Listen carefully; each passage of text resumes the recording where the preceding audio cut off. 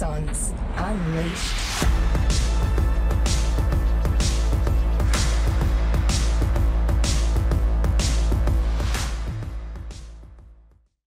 G'day ladies and gents, welcome to another episode of Axons Unleashed. I tell you what, we've got an absolute cracking guest with us today. Interestingly, the last podcast we did was with a young fellow, that was his very first ever podcast. Now we're talking to someone who's really, really experienced doing podcasts, far more experienced than I, so I'll probably learn a couple of tips and techniques from the man himself, Craig Ball. Mate, welcome to Axons Unleashed. How are you? Thanks, Robbie. Really good, mate. Fantastic to be here. And, I was really excited when you put out the point on Facebook that you're looking for people to jump on. I thought, I can't wait, because I've been watching what you've been doing and seeing some of your guests and thought, it'd be great to get a chance to come on here. So very excited. Mate, no dramas at all. Yeah, there's a bit of a couple of private Facebook groups that we're all on. So the Double Diamond boys there about our time down in SOCOM. So I said to them, like, hey, I'm here to branch out a little bit more and put some heavy hitters on here about what your experiences were joining the military, how you transition, and most importantly, what you're doing now. If I can use that little segue, ladies and gents, here's just a bit of a teaser about the expert that Craig's become straight off of his YouTube channel. So if you want to learn how to improve your mental health, don't go anywhere.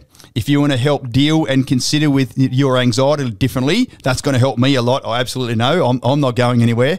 How to accept yourself unconditionally. What a fantastic term that is. And then how to remove the negative energy that surrounds your emotional upset in order to open up yourself to greater levels of happiness. I tell you what, if we can finish with those four big things, mate, among others, no doubt, have a chance to go to Craig's YouTube channel. No doubt, Daniel, you'll put it in the comments there. There are literally dozens and dozens of awesome videos. What do we, how to get control, how to have an intellectual humility, how to get absolutely ready, why being kinder can improve your life, etc., etc. Like it's phenomenal what you're doing out there, mate. And just let's get straight into it. When you live a bit of a life of protected identity status, and now you and I, project ourselves out there so much and put ourselves out there on for all to criticize. What's that like? What's that been like for you? Well, good, because I suppose one of the great things of having been through what we've been through to serve at that unit is you tend to not to resonate easily with being embarrassed, and you're happy to make mistakes. Goodness knows I made enough in my career. So Me too.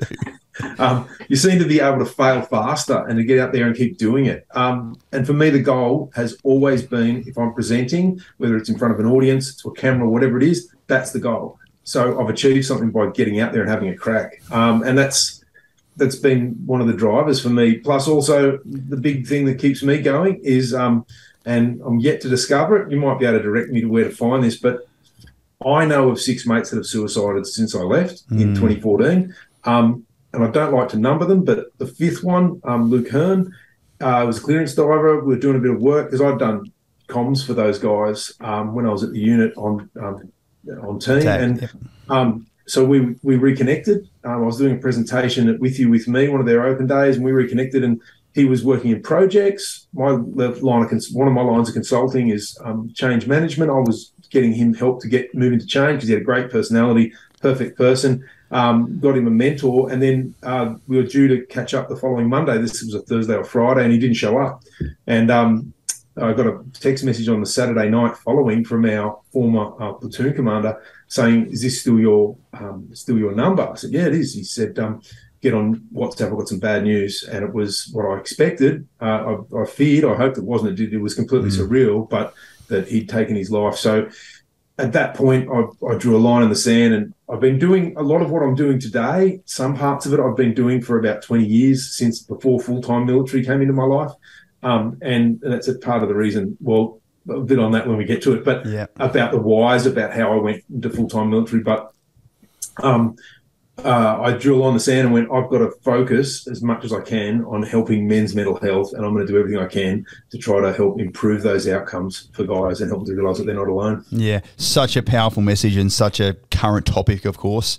Literally, Daniel, when you and I had Sean Spain in here probably about a year ago, and then, a few months ago, we also got the note that, that Sean had decided to take his own life due to frustrations with deviating, et cetera, and all that's, public knowledge. So, mate, it's a real for people like you and I that try and live in a positive space and pass on so much information and try and make other people's lives better, sometimes a couple are going to slip through the cracks, and we, unfortunately, we want to be able to make our net stronger so that doesn't occur, but you never know what's going on in other people's lives. So that's going to be a real outcome of this podcast right now, is just tell your story, how it fits into, effectively making people's lives better, mate. So, yeah, thanks for that little opening. Let's get into it. Where'd you grow up and why'd you join the Army, and when was that? Okay, so I had 2 stabs at joining the Army. I grew up in Epping, in North Sydney. Sydney. Yep. And I was a bit of a late starter. I kind of liked the idea as a kid and thought it'd be great to do. But as where my life sort of took me, it wasn't until I was approaching my mid-20s that I realised this is something I really wanted to do. I'd had some great influences. At about the age of 21, I'd worked with a couple of blokes. I'd done a lot of work in hospitality, mostly working in bars, and I'd worked with a couple of guys, one whose name probably became quite infamous with the Underbelly Badness series. These 2 blokes were working as doormen at the Bourbon and Beefsteak, and they just had these great stories. And I realised pretty early on that I'd made not the best choice in choosing hospitality as a fairly short-term career path, I suppose. Yeah. And I had this desire just to get outdoors and to do stuff. And these guys had been members at One Commando Regiment as reservists, and their stories just sounded great. It sounded quite adventurous, and I thought, well, look, I want to do something other than, back then people used to smoke in bars. Other than a smoke-filled room with a roof not much bigger than my head and all blacked out most of the night working, I thought there's got to be more to life than this. So it's like a coffin, really. So it was at that point I started making moves towards talking to defence recruiting and getting part of it. It's funny. By the time I joined up, would have been about 27. What, and Ross, 27 when you joined. It's interesting, isn't it, Daniel, that we've had a few people come on now that have been mature age recruits. So that's going to be interesting to see what it was like being at Kapooka and hanging around 17, 18-year-olds and, you being, some 10 years older. It's interesting that, myself included and many other guys that I joined with. So what year are we talking about with you, just to put it in context? Okay, so 1998, I think I joined first of all. And I joined as a reservist when they still had 2-week recruit courses and 2-week infantry IATs. Wow. So, yeah, right. It was very different. I took some of the advice I'd been given and chose to join first just to make sure I liked the Army, make sure that was a bit of a go. So I made a silly decision, but it was just because it was close to home. I joined Sydney University Regiment as an enlisted, as a digger, and became an infantry, got into infantry that way. And yeah, there wasn't much going on there other than playing Enemy Party. It wouldn't have been. But it was about that time, sort of 96, 97, 98, that, especially myself and a bunch of other guys that I was with, I was a young bombardier at A Battery jumping with 3-hour air out at Holsworthy during that time, just before I went back down to Kapooka as a recruit instructor. But we were all working bars and nightclubs and bouncers at night time or on the weekends to get a bit of extra income. Because there was no deployments back then. You were on pretty shit money, pissing up against the wall. None of us had girlfriends and wives and all that sort of stuff. So, we were all living pay to pay. So it's interesting that you got out of that environment of working in hospitality. Then when we'd all been in 6 or 7 years, we're like, fuck, let's go and do a bit of bouncing and let's go and, work a couple of bars or whatever else. So yeah, it's interesting when you said that. I haven't had anyone on the podcast that went through your type of basic training then. So what was that like? So 2 weeks to become a civilian and then you got a soldier. As I'm sure you're aware, down in bloody Kapooka, you haven't even learned how to make your bed and march properly and put cam cream on after 2 weeks. So what was it like for you then?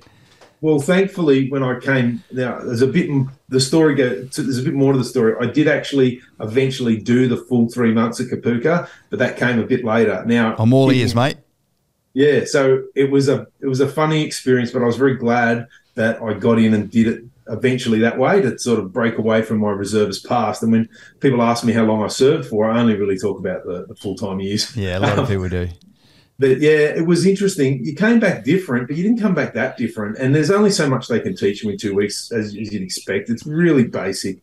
I don't know why the Army made that decision, but I mean, we've all seen the huge amount of cost cutting that goes on from time to time. And I think that was on the tail end. It was one of the very last 2-week recruit courses. They were all going up to a month and then longer from that. But it was they couldn't teach you much, and they couldn't teach you how to shoot. I mean, infantry IET for 2 weeks, you got a bit of PT every day. You went bush maybe once for a bit. Yeah. You dug a few pits. You didn't do much. There was the thing I could never get over was there's such a small amount of emphasis on shooting. Right, yeah, that's very, very interesting indeed. Tell me about the other people that were on the 2-week course. Were they like you, professionals, and like people that have been in the real world for quite a while, just looking to scratch that itch and maybe doing a bit of army stuff on the side? There was a few from different backgrounds. One guy in particular who I stayed in touch with for a while, he did a fair bit of rugby, ended up as a financial planner for one of the banks, and he actually went across, because I was getting stuffed around at Sydney University Regiment. They wouldn't let me go over to One Commando, or they tried to make it difficult. And he didn't have those problems, and he went across a bit earlier. And I remember things were starting to, I was starting to get a good bit of support at Sydney University Regiment. I was looking to go on sub 1 for corporal and all that sort of stuff. And I was thinking, this is going okay. And then he called me up one day and spoke to me at length on the phone to say to me, listen, you're wasting your time there. You've got to get over here. This is where you want to be. That's where the real stuff and is. It was like the universe was going, yeah, come on, this is what you joined in the first place for, to test yourself, to see if you have what it takes. Get on with the job, So did you go and do that, or how did you eventually get to Kapooka? So I eventually got to Kapooka when I re-enlisted. So I re-enlisted at 33. I'd been across to One Commando as a reservist. I'd attempted selection in 2000. I'd failed selection my first attempt. I attempted it again. I nearly failed it the second time, but somehow scraped through under the watchful eye and guidance of Hans Fleer, rest in peace. Yeah. And he was incredibly influenced to me. But then when I came back off those courses, and I made the mistake and I consider it to be a mistake of not going to East Timor when I had the opportunity to help reinforce that deployment. I went back to One Commando, and although it's got its pluses and everything, it just felt like I was going to something, and it was a bit of a boys' club back then, and it just sort of petered out for me. Yeah. So I found myself out of the Army Reserve, back working doors, doing all doing stuff, trying to keep things going. I'd had a period of time where I'd worked for an entrepreneur to develop myself as a speaker in the very early 2000s, not long after passing selection. And I was at a bit of a loose end. I was working very hard to try to get things going, get my speaking career on track and everything else. And what happened was a friend of mine came to visit, and I always had this dream of going back to the Army in some capacity, I was telling myself. And a really good mate of mine stopped by once again and said, why don't you consider a full-time contract, even if it's just for 4 years? And he said, your chances these days of getting deployed is very high, and it'll just help you out a lot. And what it's actually done for me has been much more significant than that. So at 33, 2006, I went down to Kapooka. I did the full 3 months. I'd been out for a couple of years at least by that stage. And it was, once again, way more of an eye-opener, because at least the previous time I'd tried, done a recruit course, I was not too distant from everybody in age. I wasn't that much older. I might have been 26-ish.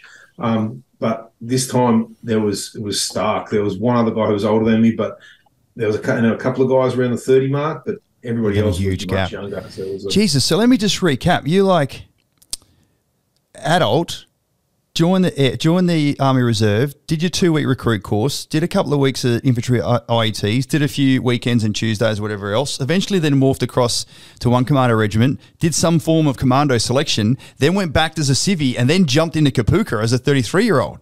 Yep. Fuck me. That's a technical term for wow. I'm like, Jesus, that is. You said there's a bit of a story behind it. I wasn't expecting that, but tell me what it was like, because I loved my time down at Kapooka as an RI. I would have loved having a 33-year-old there. I'll be like, pull him aside, righto, Bullfed, you and me, you're going to fucking tell me what's going on with those young, I only had guys in my platoon, by the way, but yeah. Well, that was something that occurred, I believe, throughout my career at various stages, because often senior officers, we'd be about the same age, so they'd have the ear of the digger because they could talk to you. Yeah, it's a great way of putting it. Or a certain degree of respect because you'd had a crack at life in the outside world, and you got to an age and gone, no, this is what I want to be doing with myself. It helped that this was my best mate at this stage, was the Sergeant PTI. He'd been the PTI at One Commando, and we'd stayed in touch ever since. And he was coming down for a posting in Kapuka, and as luck would have it, Defence Recruiting didn't stuff me around too much, so I actually managed to make it there while still posting there. They do like to make retreads wait, I know that much, and pretend to lose their paperwork and just to see if you're keen.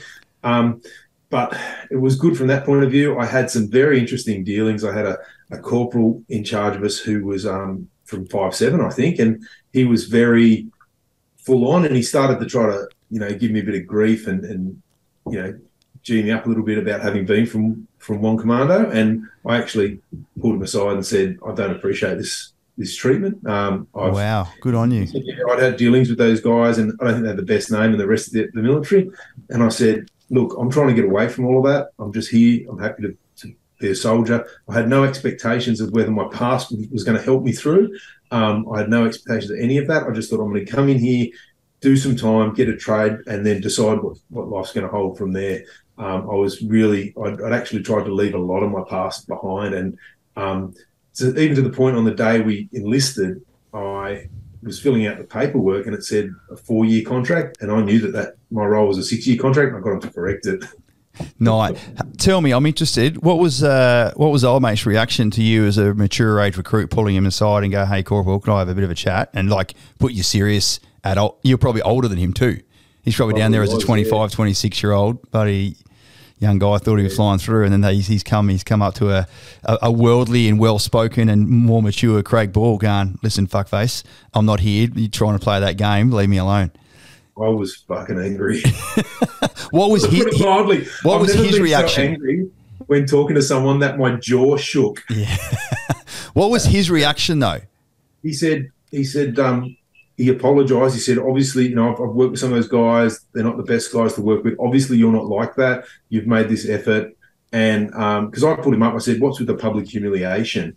And I even asked blokes in my room at the time, I said, am I being paranoid or am I being over the top by thinking that I'm being treated this way? They go, no, that's definitely directed at you. I go, sweet. So I go down and stood on the line and said, hey, I want to have a chat.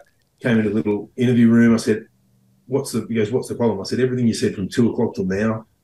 And he started about it and he goes, are you okay about it? I said, and I just went, I'm pissed. Good on you. Yeah, launched him. And the next week he said, thank you. He said, I said, well, look, I'm not here to screw anyone's career around. I'm here I'll deal with the person that gives me the shit at the time. And that's the way I've always rolled. And I just really put down on the line. And yeah, at the end of the recruit course, we were having a beer at the Boozer when we had our march out and everything. And he came up and wanted to shake my hand. And I was having a beer and I went, cheers like that. He goes, no, I want to shake your hand. Good on you. It's pretty cool. What's the lesson out of that I'm observing is that if you fundamentally know something is right or wrong, have the internal courage to stand up for yourself and say something or address it in a positive, mature, respectful way. And that's what you did, and have a look at the outcome you got, mate. Exactly. Courage in your convictions. I think if you can back yourself, even if you're wrong later, there's no harm in apologising if you realise you were wrong later, or you can say, look, that might have been a mistake or whatever. But seriously, back yourself 100%, because, you're the only person at the end of the day that in many occasions, that you've got to defend often. And it might be your integrity, or it might be anything else in your life. These days, for me, it's with some of my clients, I call out bullying in the workplace. I'm the worst. I'm the bully's worst day, man. When I call them out, it does not go down well. And it's often not me. People don't bully me these days, but it's defending people in my team. And I'm like, I am stuffed if my team members are going to cop that shit, because they often don't feel they can defend themselves. So, where'd you go after Kapuka then? Tell us that story. And at IETs and first unit, etc. I signed up to be a electronic warfare operator until I discovered what it meant, and the security clearance required that you may not get, and all this other stuff. And I had a bit of a life prior to that. I was under no illusions. Plus, I was also aware of the fact that I was not getting any younger. So I thought, I got some of the way into the training for it, the School of Languages, and went, no. I'm going to get out, go back to School of Signals and become a radio operator. And that's exactly what I did. So that took a bit longer. I was there for about 18 months. And prior, I had a week prior to my IT starting for radio operator, we had in the holding platoon, we had a sergeant major who was commando qualified. And he pulled me aside. He said, do you want to go to 4RAR? I said, yeah, I wouldn't mind. He goes, well, do you want to go or not? I'm thinking, yeah, of course I do. But I go, yeah, yes, of course I did. And tried to sound like I was backing myself. And he goes, it's done. I've already organised it. You're going. I go, brilliant. And because I thought, look, I was still in a bit of a phase in my life where I didn't 100% know where the Army was going to take me. But I thought, if you turn down an opportunity like this will be a career limiter, irrespective of how you feel. And I'm just glad every day that I said yes and went for it. Post my ITs, it sort of looked after me a little bit as well. We had someone they didn't suicide, they drug overdosed at the end of the course. Signals Corps is a bit loose, and overdosed on heroin. And afterwards, the Army being the Army, everybody on the course had to do a 2 or 3 day drug training course. Don't do drugs, or somebody standing there saying drugs are bad, okay, or something. And they came up to me afterwards and said, you don't have to go. And they said, if anyone asks, just say your unit won't release you. And that was it. I got a bit of special treatment. And then I rocked up first night, or the night before I was due to parade at 4 hour. What year we're talking now? We're talking 2008. Right. 2006. And it was, so I signed on the dotted line December 2006. By September 2008, I was going to my unit, and I showed up the night before, and there was a SIG sergeant on, Spud, and he was in Charlie Company, and he took me under his wing. Basically, him and Adrian Humphreys were on duty together, and we just sat around and chatted most of the night. And I said, there's no lines ready for you, just stay here the night. And we chatted for ages, and they wanted to know about everything. And then the next day, they took me into Charlie Company for the rest of the year, and then I was posted to Alpha Company after that. So it was a really good intro from guys that knew their stuff, I thought. Yeah, nice.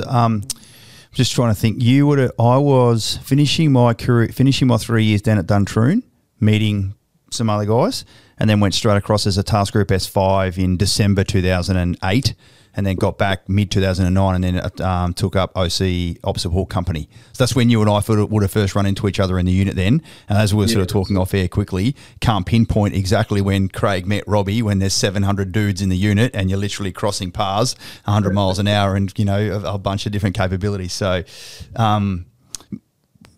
did you have to do selection again out of interest? No, I didn't have to. Right. Apparently I found out at one point, though, administratively, I was the most audited person in the Army. They audited my paperwork, and I remember there was a captain who, from it looked like he walked, I would have guessed. Those Goldie. bastards. Yeah, Goldie, his name was. I know Goldie. He goes to me, mate, if they keep pushing this, he goes, everybody at SO Command is auditing you. He goes, if they keep pushing this, I'm gonna call up Hanscliffe myself and get him to work as to be a reference for you. He was at S1 at the unit. He was taking care, because that's when we were going through the DFRT to get a bunch of heap extra pay, and everyone was, they were auditing everyone's files. So I know exactly what you mean. And they didn't want anybody to get that extra couple of bucks or whatever it was. It sounds like a lot of extra at the time compared with what people were making, and a lot of the other parts of the Army might have been jealous of this extra money and derogatory comments made about people in the unit and so forth. But because of that, but the Army's a funny place, and I think to a degree there's a bit of jealousy that they were getting paid more. Despite if the average person came and saw what someone at the unit did in an average week or day, they would go, no, I'll go back to what I'm doing. Thanks. I'll go and shut the fuck up. Yeah, correct. Yeah, you're facing danger, doing using various high school stuff, etc., etc. What's your most fondest memory of SOCOM? Wow, the mates. Having the best mates. Yeah. And there's multiple memories that tie into that. But probably, so having mates, and how I finished on my 2012, my second deployment to Afghanistan, that was seriously the highlight of my career. I got tasked with mentoring the partnering force, who were Matullah Khan's Relos, the special police. And the feedback I got, not only from my boss at the time, who was one of those old SAS veterans who turned into he'd ASWOC'd as well when he got far enough down the track. And he was just a legend. He's just a great bloke.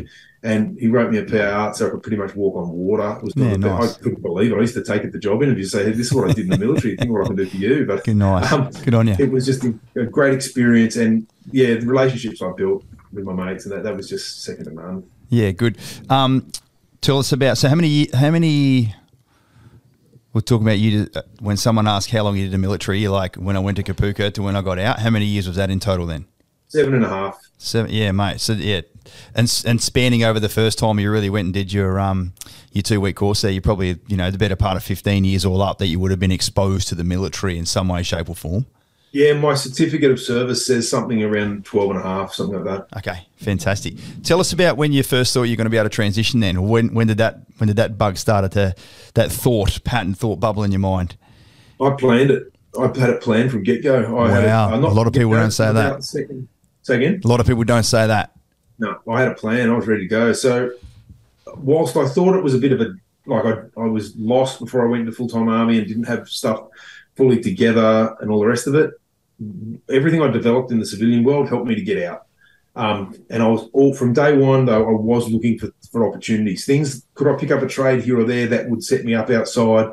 What could I do? And I was looking around prior to my second deployment, and I'd even had a chat so the deployment cycles being first half of the year and the second half of the year, I took an early deployment when it was offered to me, just ahead of my cycle had I've stayed with Delta Company, so that I could come back, tidy up everything, and hopefully take an easy posting out of that. And I spoke to that with Schema. The Schema rep said, "Yep, no worries." I already knew him from School of SIGs. He said, "Mate, it's considered set in stone." Well, someone cracked the stone when I was over there on my second deployment. I had to stay for another year, so I got a 5th year.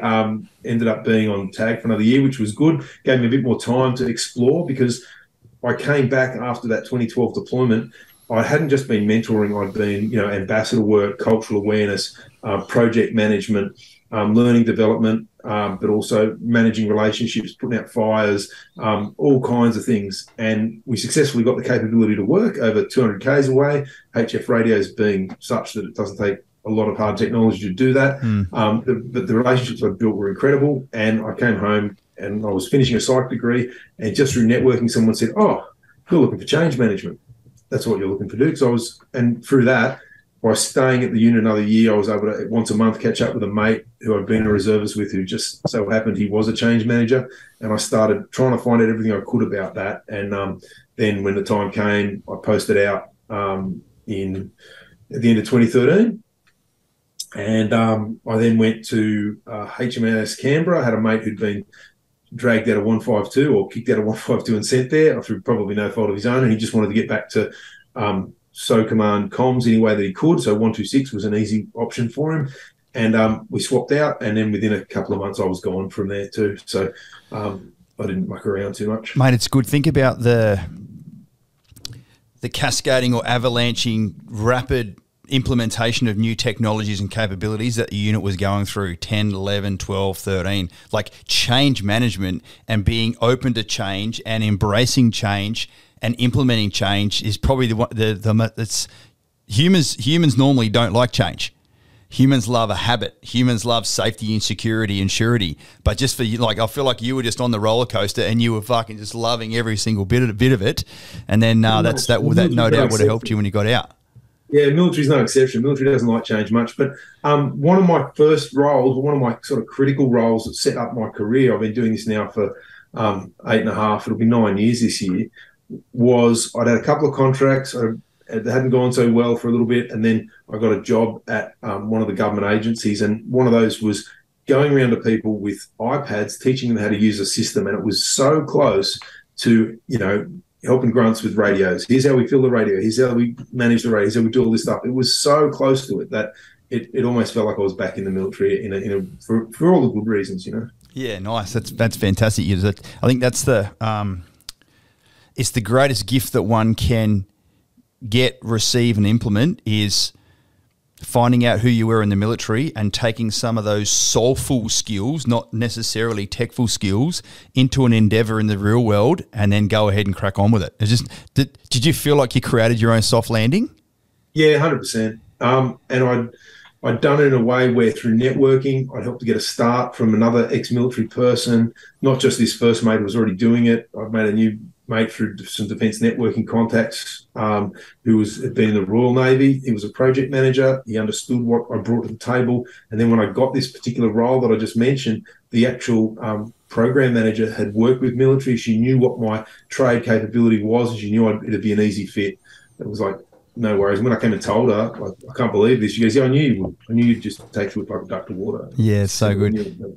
And also, and that's like, one of my drivers as well. I like to try to help people getting out of the military who may have an aptitude for that skill set, because it can be a very liberating and well-paid career. Yeah, nice.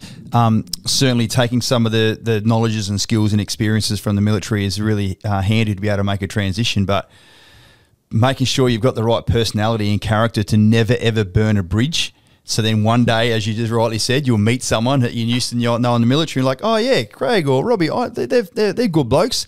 Let's shortcut them and, like, you know, bring them straight to the top of the pile. So it's really good to know you kept your networks open as well when you transition. That's 100%. And never burning a bridge is such a significant thing, because I get a lot of work from recruiters, and sometimes recruiters, they don't, perhaps some of them, I've had certain ones that strike me as not being the most, not carrying, this particular ones that I came across, not having the most integrity perhaps at times, or make me suspect that they didn't, or, you know, perhaps I hadn't been told the 100% truth. I never told any of them. I never got in anyone's face. I just said thank you. And then when I needed them somewhere down the track, I got a job. And I had a mate from school I was working with once, we're chatting regularly. He wanted to try and get in my line of work, and he has done successfully. And he told me once, he called a recruiter a liar. I go, oh, dude, stop. I can't help you if you're going to be like this. Yeah, I cannot help you anymore if you're going to do this. It wasn't him that called him his liar. It was the ego. You know, let's use that as a bit of a bridge, mate, into what you're doing. Like, just in plain language, what do you do to help people's mental health and manage anxiety and just make people happier in life? Well, I'm a mentor. I'm a mental health and empowerment mentor. So what that means is I develop ways of interacting with people, whether that's presenting, holding workshops. I've just started a men's walk up here where I've moved to, Central Coast. We moved to the Central Coast in August, brought the family up here, bought a house, and mental health is, or suicide is above the state average up here. So we started a men's walk. I had a lot of guidance from the guys at the Penrith Men's Walk where we used to live, and they run the most successful walk in the state. So I adopted similar principles, and now I've got a walk that goes every Thursday night. And I've been on umpteen counselling courses over the years, so I just let people talk. Some of the things that I share with them is some basic principles of how to start thinking about improving your mental health. Things such as forgiveness, forgiving yourself, for God's sake. Give yourself permission to let go and to be okay with what's happened. You can't control the past. You can only control how you feel about the past. So what are we going to do differently? Realizing that everything in life is a choice. So there's a bunch of principles that I bring in. And then what I actually teach once I've got people and I've helped to start to open them up to what I talk about is I use the original version of what today has been bastardized into CBT. Like a lot of veterans, I've had CBT done to me. It was a very watered down version. The original version of CBT is rational emotive behavior therapy. That's what I use with people because it's more like a philosophy of living. It's deeply rooted in Stoic philosophy, and I use that to help people to shape their outcomes for themselves. And it is, I first discovered it back in 2001 when I was working for that entrepreneur I mentioned earlier. And that forms the core of what I share with people. But there's heaps to it, and it's really just being there and being able, offering and opening yourself up. The consulting work with change management gives me lots of opportunity to teach that. My current biggest client has got me rolling it out across their business of 175 people, and it's just growing. The opportunity to do more and more of it, mate. When I watched the Top Gun Maverick movie, when Val Kilmer wrote on the screen there, it's time to let go. You were sitting next to me on that movie. I'm like, fucking hell, that was like very powerful. Easier said than done, no doubt. I still have dreams now that I'm still in the military or I'm there as a visiting lecturer or I've gone back and then something happens and then boom, you're not there anymore. Like, you realize that your time in the military has now come to an end. And I'm like, oh shit, it's really sad to be in the military, but I've been really glad that I've been doing something ever since. And it's just a weird fucking blend of like elements of my life in your experience, when you're speaking to people like me that like were in the military for a little while and maybe got out with a little bit of rank under their name or to their name, how are they finding it letting go? And like, what's some of the, if you can pass on some advice to some of our listeners there about if you have transitioned and you're going through some identity crisis, or you're about to transition, you're like, oh fuck, I'm not going to be a lieutenant colonel in the real world anymore. No, champ. And by the way, no one gives a fuck that you've got 25 fucking post nominals either. It's time to let go. How do you help them sort of, with that sort of stuff? Yeah, well, realizing that you're a human being at the end of the day. So there's going to be some rude shocks. I had an interview once and they said to me, look, we're a bit concerned about your background being ex-military. I go, why is that? They said, we've had ex-military change managers come through here. I said, well, all of them officers? They said, yes. I said, that's why they didn't last. I said, I was a digger my whole career. I had to achieve everything by negotiation. I said to them, here's how officers do change in the military. But Friday, everyone gets kept back after 4 o'clock. You're told Monday you'll do it differently this way. Everyone comes in Monday and does it because they know they're going to get charged if not. In the real world, people don't give a shit. And just like you said, they don't care about your post-nominals. So think about one of the best advice I gave to a guy, and he then went on and started a consulting career in business and claimed this advice helped him set up this career. I'm not going to name him, but he's a really good guy. Was he'd been a digger for 6 years and then became an officer, retired as a captain. I said to him, okay, you're going into this consulting world. I want you to forget everything you ever learned as an officer. Go in with the eyes of a digger. Go in with wide open eyes, sense of wonder, just an understanding that this is new and you can handle it. But just go in and take it all in. And I said, then as you move forward, pick and choose those skill sets you learn as an officer that are going to make you better at doing this. Okay. Some of those things aren't going to, but some of them will. And some of those wise leadership lessons and that kind of stuff can only serve you. So pick them, but remember, be humble and remember, post-military, and we all have stuff. That conditioning of that training never, ever leaves you fully, as you know. Just start to let go of it, and day by day, you will move forward. But always remember, the best qualities, if you let them, the things that serve, the things that make you more efficient, more disciplined, and everything else will always stick with you. And they're the ones you want to focus on. There's no doubt about it, and we've all seen it before. And I got to see it down at Duntroon as well, because as you probably remember, I was a sergeant changeover also, 12 years in OR, 11 years as an officer. I saw it when I was a senior NCO. The best officers are those ones that have had exposure to being a digger. Fucking end of story. Full stop. That's not an opinion. That is a statement. You even know that there is an internal rank structure at Duntroon, and you're a digger and you're a lance corporal and whatever else.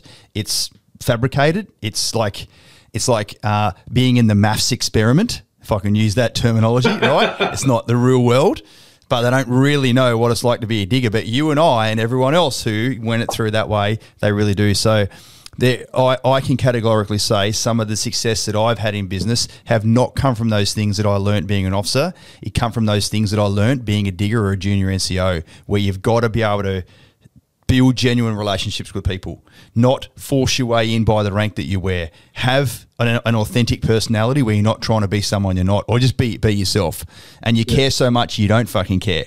So it's really, really interesting that some of those things, like the knowledge, skills and attributes we got as a digger in the real world serve us more than some of the technical skills you get when you go up the ranks. That's the takeaway I just got from you anyway. Yeah, that's 100% right. That's exactly where I'm taking that. It's a difficult world to try to navigate, but I mean, diggers have always got this level of preparedness. They're good to go in so many ways. They don't have to, thankfully, they don't have to sit there and do paperwork and sign things off for the next 6 months. And also, diggers don't do this. And I know not all officers do this, but some do. Some take the successes of their diggers and make it look like they're awesome, like they led them or that they had some. Often they didn't. And that taking that pride, and I've worked with people, man. I've worked with people who've never been in the military who take, who like pelicans, they fly in, shit on everything. They try to take other people's, I'm not joking, man. They try to take other people's credit that they, and they get up there and they have a go, and then they try and bludgeon get out of stuff, and they're so obvious, but they still keep getting paid. I'm telling you, do you find it sometimes frustrating when you go to a corporate organisation and there's no military background or mindset in that organisation, and they're they're devoid of culture, they're devoid of leadership, they're devoid of direction, and like you feel like you want to fucking shake him and go, you should have bloody went back to the military. Like just tell us about that. Okay, here's the lesson, all right, out of those questions. Firstly, they're going to have culture no matter what. It's either going to be good or it's going to be bad. True. But, okay, if there's nothing in any way resembling anything that looks like the military, that's fantastic, because I could be there all day. You're never going to run out of work with an organization like that, so don't ever underestimate it. We don't have time to be frustrated. There's too much to do. We don't have time to use. See, that's my example of letting go of those things from the military. You know, you come in, something wasn't working, you'd get in there and you'd make it. You don't need to do that. You come in, you answer the questions, you support and empower those people, because it's not their fault that they didn't have that experience or that exposure, that level of discipline. It's nobody's fault that they do it. They're just doing the best that they can. So being humble, being forgiving of others, and being accepting. So when I talk about accepting yourself unconditionally, it's a bit like forgiveness. When you learn to forgive yourself, you also learn to forgive others. Same as when you learn to accept yourself unconditionally, which is the opposite or the antithesis of self-esteem, which is a damaging, horrible concept that hurts people and holds them back.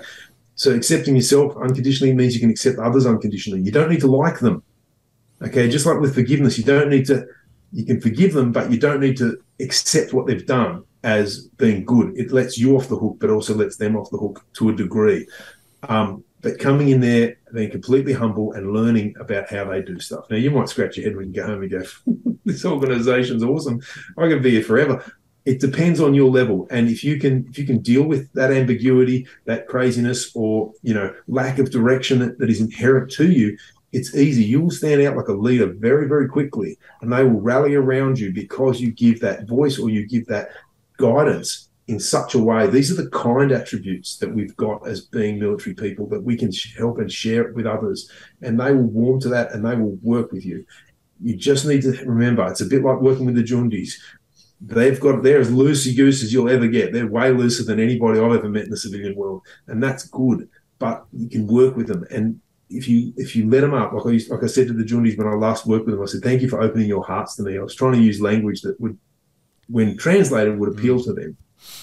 But that's what they do, hearts and minds. You open that up, and you take the judgment out of the way, because at the end of the day, you're only judging yourself, or you're missing the opportunity for a great lesson that could be hidden in there somewhere. Yeah. I'm loving this, mate. I feel like I could talk to you for another 2 hours. We'll go for another 10 minutes or so. Right. This is something that's near and dear to my heart. What about when you are betrayed, or when something really negative occurs in the workspace? How do you get over that? And I've got a saying that I pass on to some of having an enduring dislike for someone is like drinking poison and expecting them to get sick. But I'm interested in your thing now. Is like when you have an element of betrayal is probably the key word there. How do you get over that quicker than what you sometimes yourself allows you to? Yeah, well, first thing, and this is taking something a little bit from the Stoics, the first thing, acknowledge the emotion that you're feeling in the instant, because sometimes you can snap. Sometimes you can come back and go, damn it, or shit, or fuck, whatever that is. And you can go, and you may look for someone to blame. Okay, it may be clear, all right? But what's happened in that situation is that person's shown you how they can be to deal with. They've given you some incredible intelligence. They've given you a real guide about how to work with them. So keep them on board, because you get more done that way. Take that step back, realise that they're like you, a fallible, worthwhile human being. Even if it's only their mother that could love them and could consider them worthwhile, you don't have to at this point. But consider they've made a mistake in your eyes, or made a mistake towards you. You make mistakes every day too. So pick it. Just look at what you're feeling in that moment. Is that anger? Is that aggression? What are you feeling, really wound up and pissed off? And then try to work out, what's causing that? What's at the root of that? Is it a belief about other people? Is it a belief about yourself? How could I be so stupid to think that way? Well, stop beating yourself up, because you're not stupid. You start to think through this and then challenge it. Well, is it true that this person's a complete idiot? No, there's some part of their life that they're not a complete idiot, no doubt. Is it logically follow that just because somebody, cheated me out of something, or betrayed me some way, or tried to make me look like a dickhead, does it logically follow that I have to hate them for the rest of my life? Of course not. It's only going to hurt me. And is it helping for me to obsess over this? If you're starting to answer no to any of those, you're starting to learn how to challenge that negative energy out. If you can challenge that negative energy out, you can then come in a fairly neutral space and go, okay, can I work with this person? Yes or no? Are they like this all the time or just like this sometimes? Or can I now just read them so much better? That's part of the process that I'll go through. Love it. Hey, I'd love to hear one of your success stories. Have you got, again, no names, no pack rules, but can you think of a circumstance where you've gone into an organisation where there's a leader or a worker that's really struggling, and you have then taken them under your wing and you've done your mentoring and you've done your coaching and whatever else, and now they're just kicking ass and blossoming, and maybe if you've got an opportunity to pass on some of the elements of their story that are, the listeners would really find impactful. Yeah, I've got the best story, and I never thought it would happen. And this is unscripted, by the way. I did not ask you this beforehand. I'm involved in this conversation. I'm like, tell me more, but I want you to tell me a story around it so I can really, ram home to me and everyone else listening. Yeah, 100%. And this has become a bit of a cornerstone of how I operate now. Back in 2016, I came into this organisation. We were delivering a computer system. They didn't like it. They weren't interested. They couldn't give a crap. And at the very first briefing, we were doing briefings at 2 p.m. and 10 p.m. because of the shift changeover. These guys and women work, mostly guys. There was very few. There was a couple of women back then. Hopefully there'd be more, but there was all guys at that stage in this briefing. And one of the guys started telling him about what was coming. And, I'm there, happy. And I'm always happy when I get to share stuff when I'm standing up in front of a group. And he was like, look, mate, I've been here 28 years. I've seen everything. This won't last, blah, blah, blah, usual negativity. And I was like, I'm going to learn everything I can from you. I'm not going to let go of you until I've learned what it is I've come here to learn from you. So that night, briefings ended a bit after 10. That night, I stayed there till midnight talking to the guy. Turns out he was the head of the health safety committee at this depot. This was a diesel fleet depot. And we got chatting, and he said, what else do you do other than this? I said, well, I run a resilience program. Anyway, it turned out that they were trying to run a program over Rail Safety Week that year to reduce their lost time injuries. So they said to me, can you run this program? How long does it go for? Now, back then it was 2 hours. It's about 3 hours now. In fact, I'm running one tomorrow. I'm really excited. I love any chance I get to share this stuff. I can feel it, mate. It's good. Anyway, so they said, can you run it twice a day for 5 days? I was so wrecked by the end of that week, I had to be carried out effectively. I ran it for them, and I would show up at 7 o'clock every morning at their start of work brief to try to encourage them to come. And they're like, who's this clown? He's come in, he wants us to do this computer system, whatever. I could see the faces on people, they were disgruntled. But at the start of the week, there was a few people coming, but through word of mouth, slowly people kept coming. And there was apparently, I learned this later, one guy who served there who was ex-military who went to the boss of the fleet depot and said, can I do it twice? And he actually came and did the program again during that week. Long story short, 6 months later, I got asked to go to a barbecue out there. I'd moved on, my project had moved me to the next depot and I was working somewhere else. And they said, we're having a barbecue for no lost time injuries. And they'd achieved 200 days of no lost time injuries. And when the general manager of fleet gave him the award, the first word out of this guy's mouth, who was there on that very night, who was being dismissive of what I was trying to develop and share with them, said, I'm sure everybody here would agree that Craig's program was instrumental in helping us to achieve this. Now, low lost time injuries for those who work in blue-collar environments, now this is a significantly big deal. Fast forward 3 years later, 2019, I've left this organisation and come back again. All of the fleet managers come and find me. This is 2019, and wanted to have a coffee with me and asked me if I could run my program again. I said, oh, okay. And I shared that story. And they said, no. It's over 1,000 days of no lost time injuries you helped us to achieve now. Wow. So, yeah, that's a huge addition to their bottom line and work safety and morale, everything that goes with it.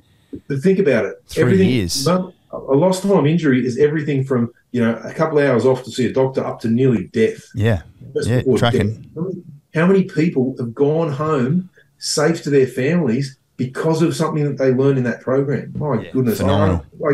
That is the most humbling thing. I don't say that to say, hey, man, this work. I say it is one of the most humbling experiences of my life, and that's what keeps me up at night, helping people, taking that extra time. If people want to hang back after a session and want to talk and got questions, I'm tireless in my passion to help people to do this and to try to somehow help men everywhere and women to step back from going too far with their mental health. Yeah, I bet. Just last little point I want to cover off on, mate, is that I think it'd be another humbling thing you've done is you've written a book.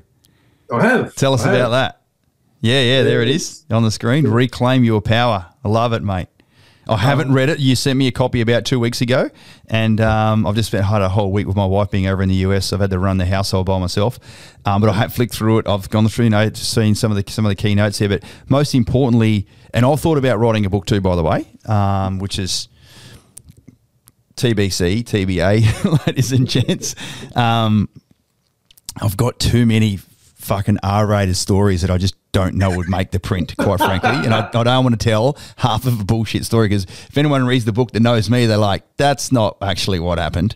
And my wife's like, I haven't even started reading it yet, and I've got about 25 caveats of which I can't cover. So I'm like, well, why fucking bother? Anyway, what was it like writing a book? Tell me. It was a pretty intense process. I'd already done a lot of preparation for the book, and not really realise it. So I've already produced a 10-module online program, which I was able to turn all the videos on into Word files. So they produced subtitles, downloaded as a Word file, and chunked it all together. And what I ended up using that for was, I knew my process. I made the book from that program, so I knew the chapter order and everything. And I've been teaching this for 20 years. By that stage, I just started writing each chapter out as I wanted to, and then I would go forward to the notes that I'd taken through those things, and through those subtitle into Word doc thing, and just pick out any points I might have missed and just increase and add to it.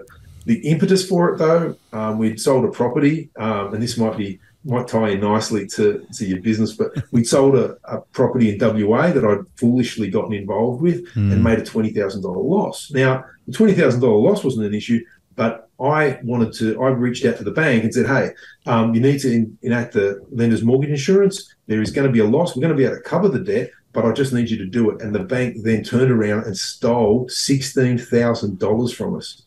And I had to fight to get that back. And you know what pissed me off? I went, this is extremely stressful, having this money taken from me. I don't want my family to be in a position where $16,000 loss is this significant ever again. And I was doing a mentoring program where the part was to start writing a book. I thought, if I write this book, this is going to help set me up and my family up, so we don't have to experience this again. And as a result, and the opportunities I've been developing from the book has helped to do that. So it was a significant driver.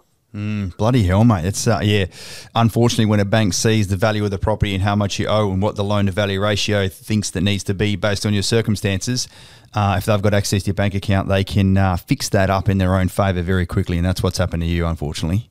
Yeah, so I went to Avcar, put in a complaint. I called them every day. The guy goes, leave it with me. I got off the phone. I went, leave it with me? You're still in my savings here, champion. Leave it with me is not good enough. And they lied. They lied that the LMI provider had taken the money, and the LMI provider said the bank shouldn't be lying to you like that. Yeah. Well, that's very, very unfortunate.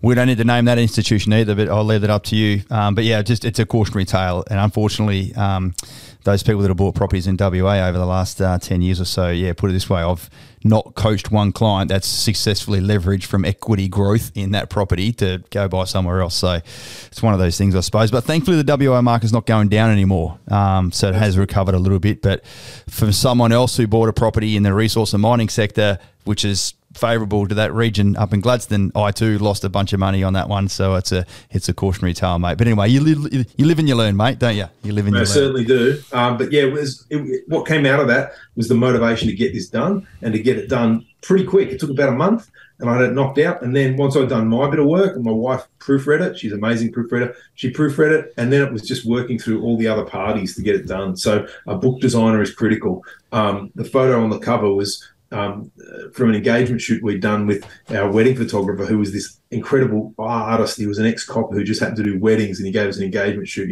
and he had PTSD as well, and we connected over shared mental illnesses that I at that point hadn't been diagnosed for. But and I think the quality of that cover photo comes out in what his mastery of the lens and how that was able to work. So there's a lot of stuff. And I even sent him, even though I own the image, I sent him a thing saying, do you mind if I use this? And he was just so happy to be collaborating on something like that. So future books, I'm going to be going out to Tamworth to get photos taken with this guy. Good on you, mate, looking after your network there.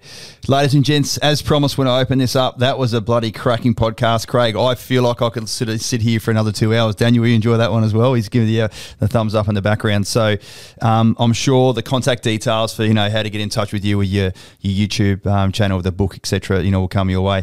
At the end of the day, ladies and gents, if you've had a chance to resonate with who Craig is and what he's all about, reach out to him, see if he can give you a hand as well. Craig Ball, thanks very much for being part of Axons Unleashed, mate. You're a legend, and I'll look forward to catching up with you soon. Thanks, Robert. You too, and thanks everyone for listening. Thanks, mate. Good on you. See you next time. See you, mate.